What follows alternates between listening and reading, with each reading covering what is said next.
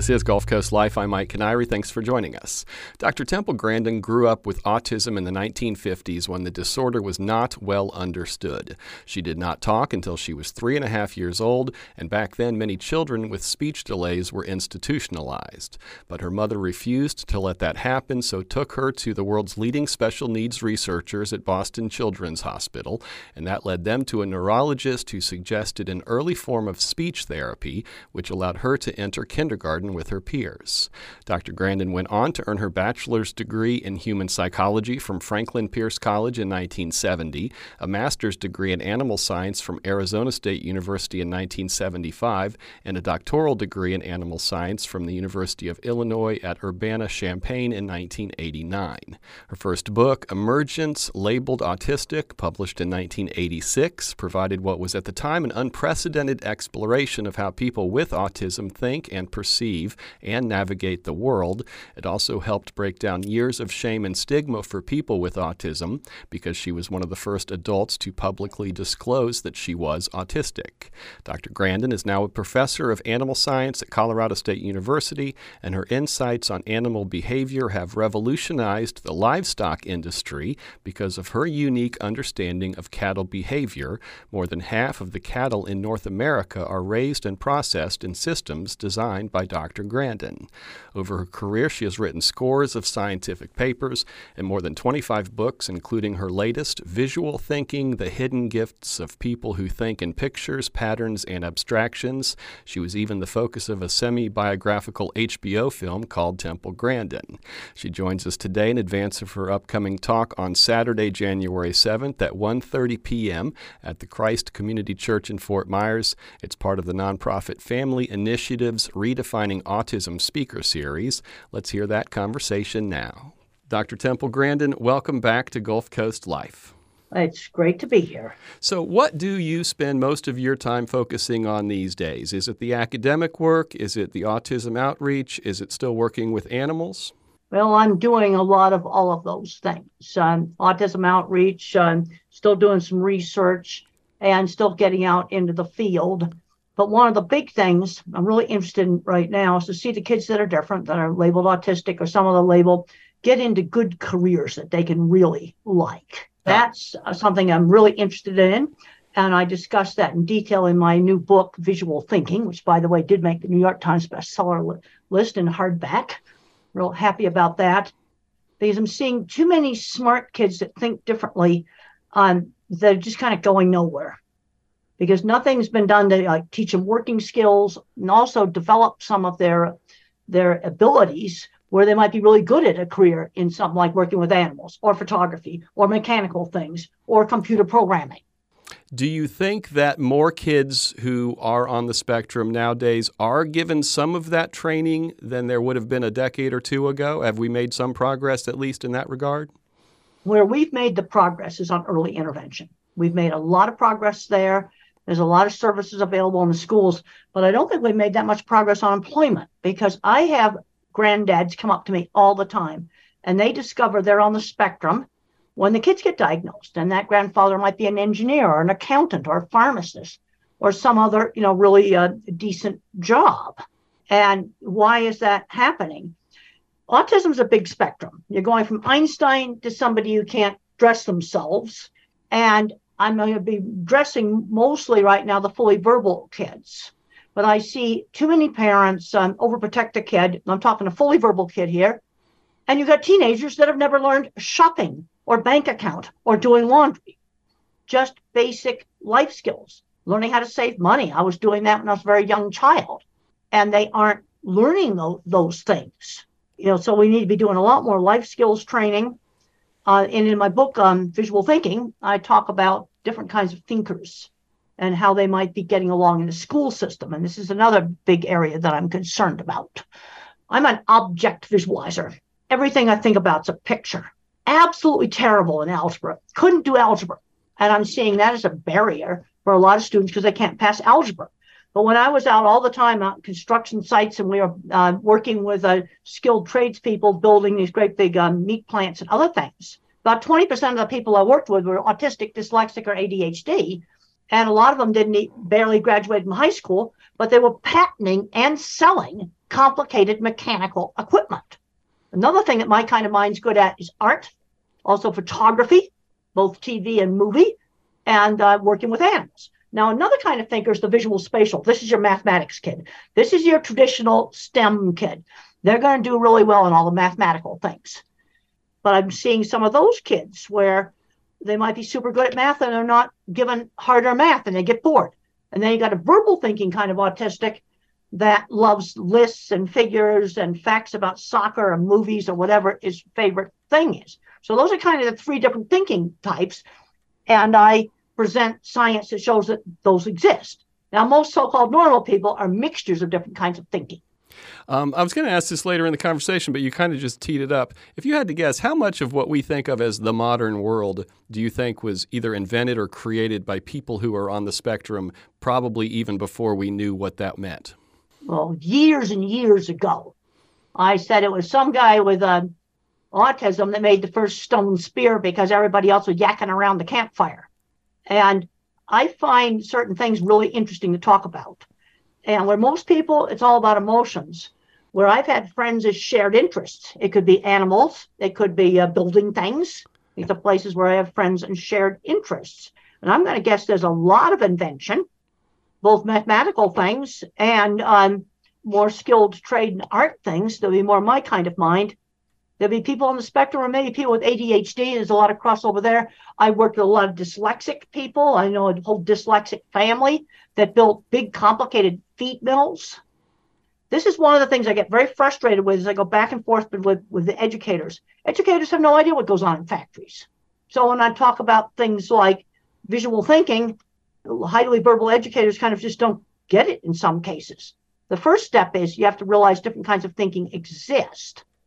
And on so-called normal people, there's much more mixtures, so it's less important. But you get a kid with a label, they tend to be really good at one thing and really awful at something else. And we have too much emphasis on the thing they're bad at and not enough emphasis on the thing they might be good at. They could turn into a career.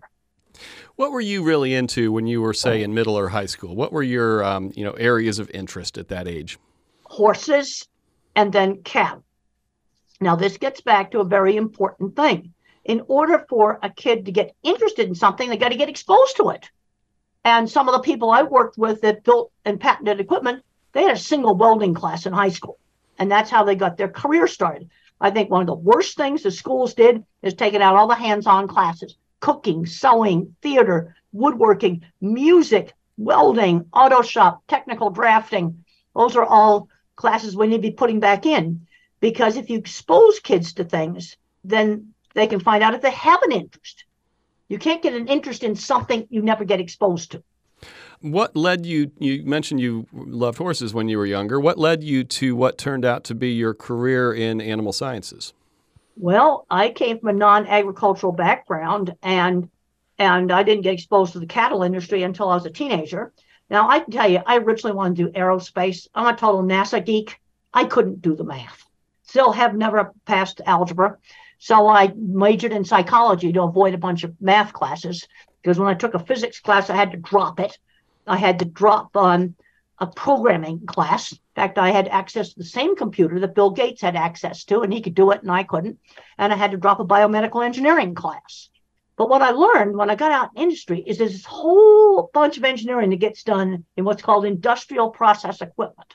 This is mechanically complicated equipment in factories. And it's not done by the degreed engineer. It's done by the guy that may have just barely graduated from high school, but grew up using tools. And you see, they invent mechanical things because they can see how they work. In fact, now there's a lot of equipment we don't make because the people I work with are retiring. But you want a poultry plant, you want tomato processing equipment, you want pork processing plant. That equipment's all coming from Holland right now. And the reason why it's coming from Holland and Italy is because in ninth grade, a kid can decide to go the tech route and they don't stick their nose up at it. What people don't realize is that visual thinking, the kind of thinking that make you good at something like a very high-end skilled trade, is a different kind of intelligence. They just see how things work. So would you say then that the increased focus on what we consider to be STEM, science, technology, engineering, and math, needs to be broadened to include what you referred to before, auto shop, carpentry, Yes. things like that? Well, the other thing is, don't make my kind of mind take all these higher math classes. I simply can't do the algebra. And I think that some people that push the algebra, I had one person tell me that you need that for logical thinking. Well, I don't think with algebra. I can tell you that right now. And people I worked with that had 20 patents each, they couldn't do algebra either. And they're selling specialized equipment around the world. And the problem is a lot of the people I worked with aren't getting replaced. They're playing video games in the basement when they ought to be doing things like fixing elevators. I've been doing a little survey on how much gray hair is on people fixing elevators, escalators, and airplanes. Last two mechanics that came on my flights, they were both gray. And about 2/3 of the people fixing escalators and elevators have been gray. Yeah, who's going to replace them? You see, they can see how it works. You know, I was just having a conversation with a coworker today. I mean, he was talking about some younger people that he knows that he assumed would be high tech in terms of their understanding of technology, but they kind of know how the machine can be used, but they don't understand how the machine works. So like I'm 50, so I grew up in computers, putting them together, getting them, understanding what goes on under the hood, if you will. And I think there's an analogy there where, younger people these days, they can solve a problem, but they don't know how the problem's being solved, if that makes sense. Well, I can understand how the stuff works in the computer. I had a monitor that had a piece of garbage for a power supply in it. I know I could have fixed that monitor, and it finally ended up getting thrown in the garbage, and I feel kind of bad about that. I knew exactly what was wrong with it. It needed a new power supply. You see, that kind of stuff, I understand. I just was too busy to fix it. I still feel bad about when the day that went in the garbage, and it shouldn't have. I can relate to that. Yeah, and I know how to solder. I could have taken it apart. I could have built an external power supply for that monitor. And I know how to do it and not get electrocuted in process. How has your own personal understanding of autism and what's now referred to as autism spectrum disorder changed over the course of your life and career? Well, when I was young, a child had to have speech delay in order to be called autistic.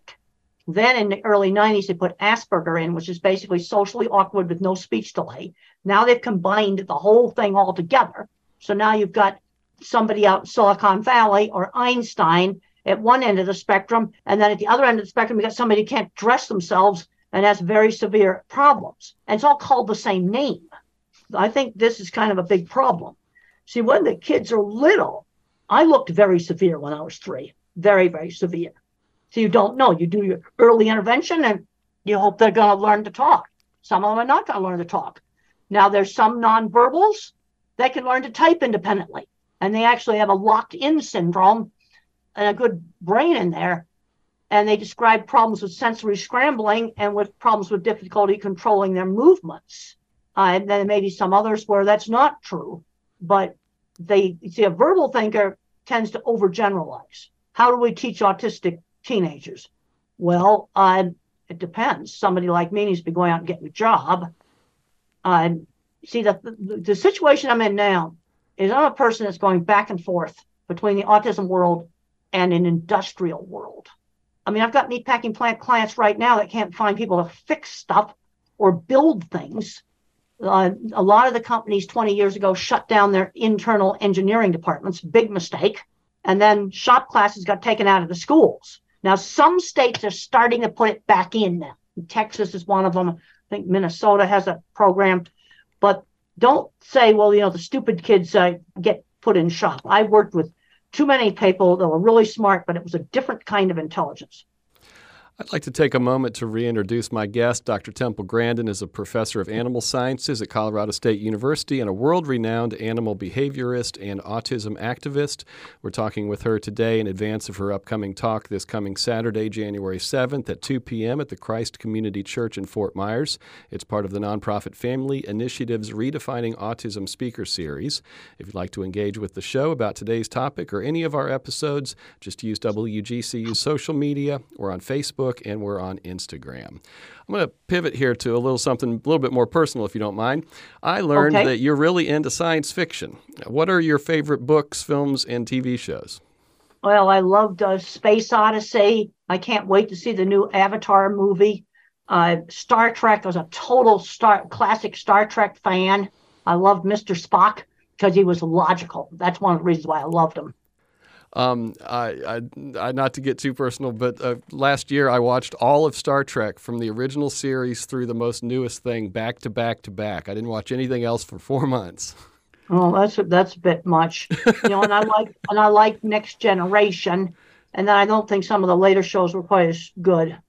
Have you seen the new documentary on Amazon about the Opportunity Mars rover?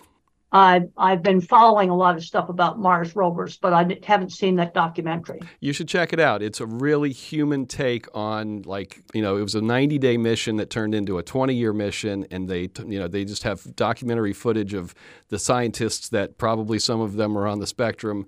And I think they were. I remember one time I watched a documentary, and there was a really young kid that looked totally autistic, and he'd worked on one of those rovers, and he was just so happy about it. And I go, that guy's on the spectrum. And they were just so happy when stuff worked, and you saw them in the control room all happy, jumping up and down and clapping and hugging each other. Some of the most fun stuff I ever did was figuring out how to build stuff. So I can totally relate how they felt when the Mars rover worked. You see, that's the kind of emotion. I get really into that sort of stuff.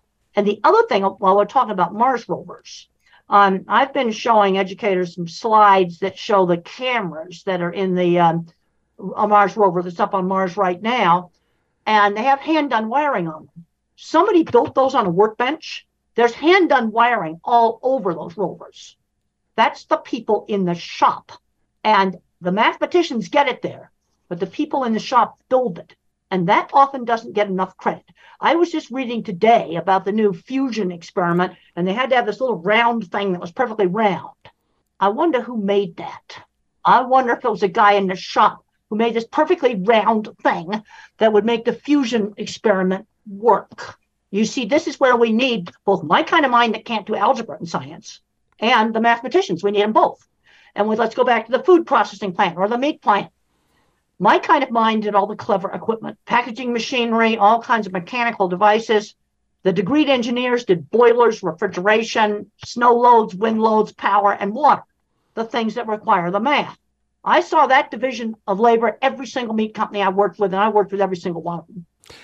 You'll definitely like the new Opportunity Rover documentary because they really do go into the balance points between the engineers, the builders, and the scientists and the mathematicians. It's really fascinating. Well, you see, you need the whole team, and where we're losing skills right now is there's autistic kids playing video games in the basement when they ought to be working on things like building a Mars rover, or even things like just keeping a factory running, or elevators running. I've been on some very questionable elevators lately that have not been serviced, scraping in the shaft, doors not working right, and skipping a floor at this one hotel. And the bellhop goes, "Oh, we get that floor on the way down." That was this September. You mentioned earlier your newest book. What was the title of it again? The title of my new book is Visual Thinking: The Hidden Gifts of People Who Think in Pictures, Patterns, and Abstractions. And one of the big things I talk about in this book is the skill loss issue, especially with my kind of mind that can't do the math requirements. I wouldn't be able to graduate from high school in California. And when I did a book signing out in California, they had it in a school. And I talked to the principal, and he didn't even know what visual thinking, object visualization, my kind of mind was. He didn't even know it existed. And they have a lot of math requirements there. I did read, several times you were describing the way you visually think. Is it the same as a photographic memory for you, or is it different? Well, it's like a series of photographs come up, like I store pictures. I don't remember every hotel room I stayed in because I care less about hotel rooms. I just remember the really dreadful, the really weird. I tend to remember that. The average Fairfield or, one of those kind of hotels I don't remember because it's so much the same. And I also don't care about them. But it's like photos coming up in my mind. Now, I have to work on downloading it because when I first went to the first big meat plant back in the 70s, when I looked out over the whole production floor, I go, this is so complicated. How does the plant manager understand it? And I was visiting this plant like every Tuesday afternoon. And after about a couple of months of visiting it on Tuesday afternoons, I kind of had videotaped the whole thing into my head. But that didn't happen instantly. And I would tend to pick out details. I remember the first detail I picked out, and it's really kind of silly, was a really clever little cart for hauling a 55-gallon barrel. What was it about it that stuck out for you, or is that just happened to be the thing so, that stuck out? It was so simple and clever. And it had a hoop that went over the barrel. And somebody had just made it in the maintenance shop. From what I've read, you didn't have a very good time in high school or even middle school, or probably even before that. When you were that age, could you even have imagined the kinds of things you would go on to do? Because you've made some deep impacts on a lot of aspects of modern life for a lot of people. No, it was beyond my wildest dreams. But basically, it was step by step. One thing I was good at was seeing doors to opportunity. In the HBO movie, there's a very important scene where I go up to the editor of our State Farm magazine and I get his card, because I knew if I wrote for that magazine, that would really help my career. And that also got me press passes to get into big national meetings for free. And I got a reputation right away for writing really good articles about, cover the cattle feeders meeting and cover it accurately. And I was a good writer. I couldn't do algebra, but my writing was decent, because teachers marked up my work and made me do book reports. So I learned how to summarize. But I could see doors to opportunity. And then I met other people that had helped me get ahead in the industry. But I started out slowly. When I was in high school, I had a little sign painting business. And then some of the skills I learned there, I learned to show a portfolio of my work. So I don't care if it's signs or it was cattle facilities. The way I sold jobs was to show my drawings off, show off photos, and give them trade magazine articles. In other words, I sold my work, not myself. That's something I really recommend. Making portfolios of your work. And you want like a 30-second wow to show off your programming, show off your photography, whatever the thing it is that you're good at doing. I hope you don't mind this question, but I understand you really like Phantom of the Opera, the soundtrack. When was the last time you rocked out to it? Well, I went and saw it about probably 10, 15 years ago in New York. That was really wonderful. I used to play it in my car on a CD, and now the car player no longer has a CD. So I've been playing a classic rock station and a country western station now. You mentioned art. Do you still make art? Is that something that's part of your life and daily routine? It was not now, but it was a very important part of my life in elementary school. I had 3 classes I loved in elementary school: sewing, art, and woodworking. In fact, I was the second girl in my class to be allowed to take woodworking. And I loved making things. You see, when some of the skills I learned in sewing applied to designing cattle facilities, the only difference is the material is hard rather than soft. But it's a lot of the same skills.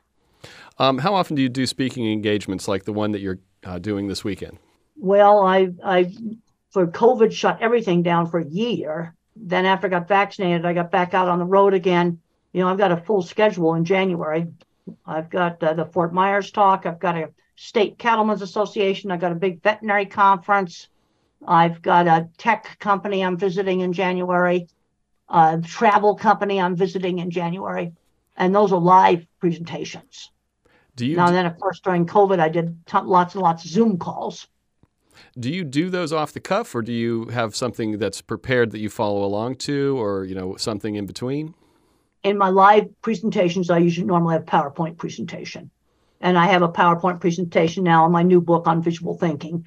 And one of the questions I ask in this book is what would happen to some of the geniuses in the past, like Einstein or Tesla, when not the Tesla car, but Tesla, long time ago, who invented the power plant. These people probably were autistic. Michelangelo was probably autistic.